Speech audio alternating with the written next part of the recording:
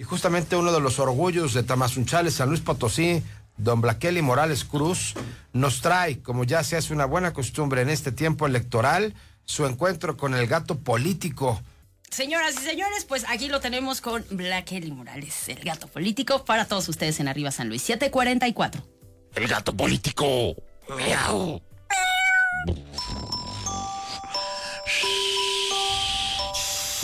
No hagan ruido, que el gato político está dormido. Cuando calienta el sol aquí en la playa. Qué chulada, cabrón.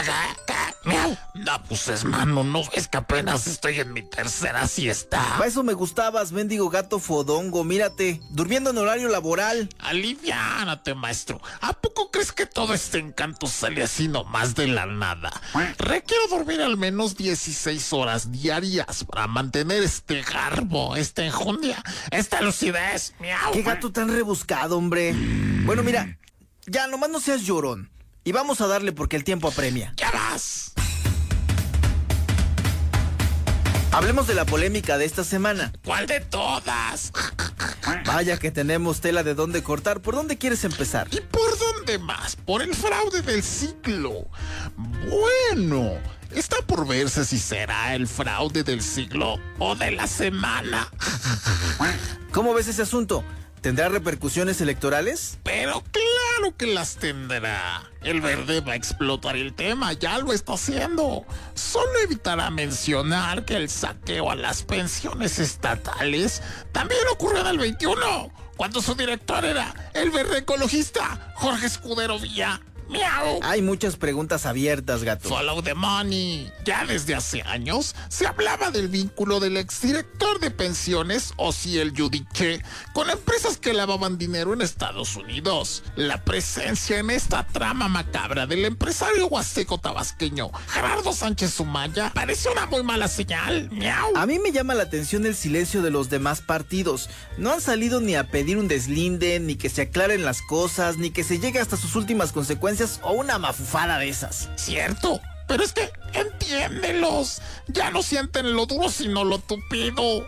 Sara Rocha del PRI debe andar entre azul y buenas noches con la candidatura por la capital. Y a Vero Rodríguez del PAN seguro no la calienta ni el sol con las impugnaciones de email de Elizalde y Santiago Samanillo. Miau. A ver, hablemos sobre eso. A mí me causa mucha extrañeza la ingenuidad de quienes creyeron que el PAN iba a incluirlos en sus nominaciones por el quinto federal y la senaduría, y que les sorprenda que les hayan hecho de gato los tamales. ¡Miau! Y nosotros como sociedad y como organismo empresarial, pues creímos en ese tema, ¿no? Creímos en la apertura de los partidos políticos.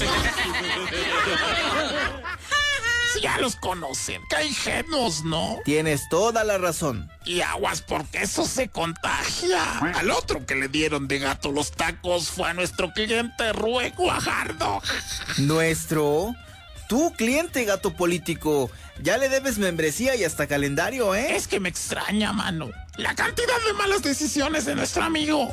Pasó de ser aspirante a bajarse de la contienda del PRI en menos de 2 semanas. Apenas el lunes había reafirmado aquí sus intenciones en Arriba San Luis. Y tenemos 7 días para registrarnos, que estaremos en esta semana. Esta semana tendremos la primera mesa política. Bueno, es que de verdad se mancharon en el PRI, le pedían hasta su fe de bautismo, oye. Sí, pero el que hizo el ridículo fue él. El único que cumple con los requisitos que establece la convocatoria, pues es Enrique Galindo. No voy a participar porque no puedo participar. Si ya saben cómo me pongo, ¿para qué me invitan? Bueno, pasemos a otros temas, gato. Resulta que el Tribunal Electoral Local determinó que los alcaldes y alcaldesas que buscarán la reelección este año no estarán obligados a pedir licencia a sus cargos. ¿Cómo viste eso? Pienso que es un síntoma de madurez del sistema político mexicano, aunque creo que no a todos les conviene quedarse. Miau. Pues danos algún ejemplo, ¿no? Goyo Cruz, el alcalde de Axla de Terra, razas.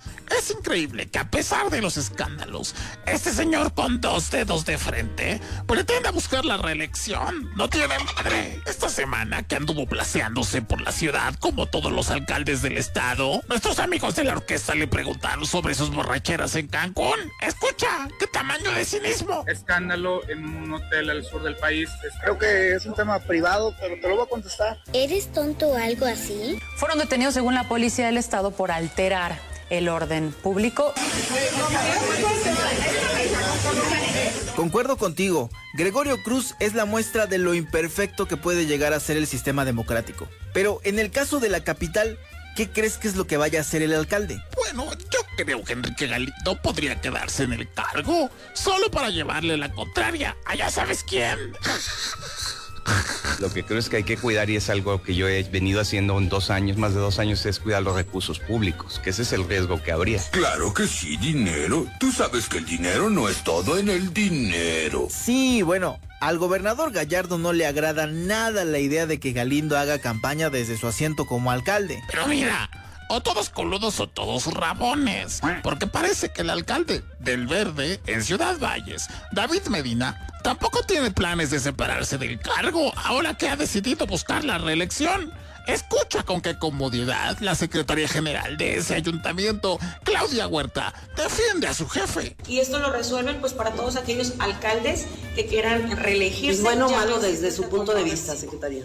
Pues yo creo que es bueno porque pues, los alcaldes continúan con la sinergia de la administración municipal. Claro, es que no es bueno, es buenísimo. Vayamos cerrando, si te parece. Fíjate que un análisis nacional indicó que la elección en San Luis Potosí podría estar en riesgo porque, como recordarás, el CEPAC no recibió todo el presupuesto que solicitó para realizar los comicios. Bueno, pues le preguntaron al secretario general Guadalupe Torres Sánchez y solo dijo, como frase de superhéroe, que la democracia en San Luis está a salvo. Creo que más bien ese dato revela grilla. En San Luis Potosí la democracia está garantizada. Sí, está bien fácil. Nada más que le apresuren en el proceso de la acusación, así denominada fraude del siglo, que recuperen lo robado y que con eso se paguen las elecciones, ¿no? Miau. ¿Cómo serás menso, gato político? Si ese dinero es de los jubilados y los pensionados de San Luis, no manches. Ay, perdón, te dije que no me despertaras. No puedo pensar bien cuando no he dormido mis 16 horas. Así que si tienen tele, pues ahí se ven. Ok, bueno. Pues hasta la próxima. El gato político, miau.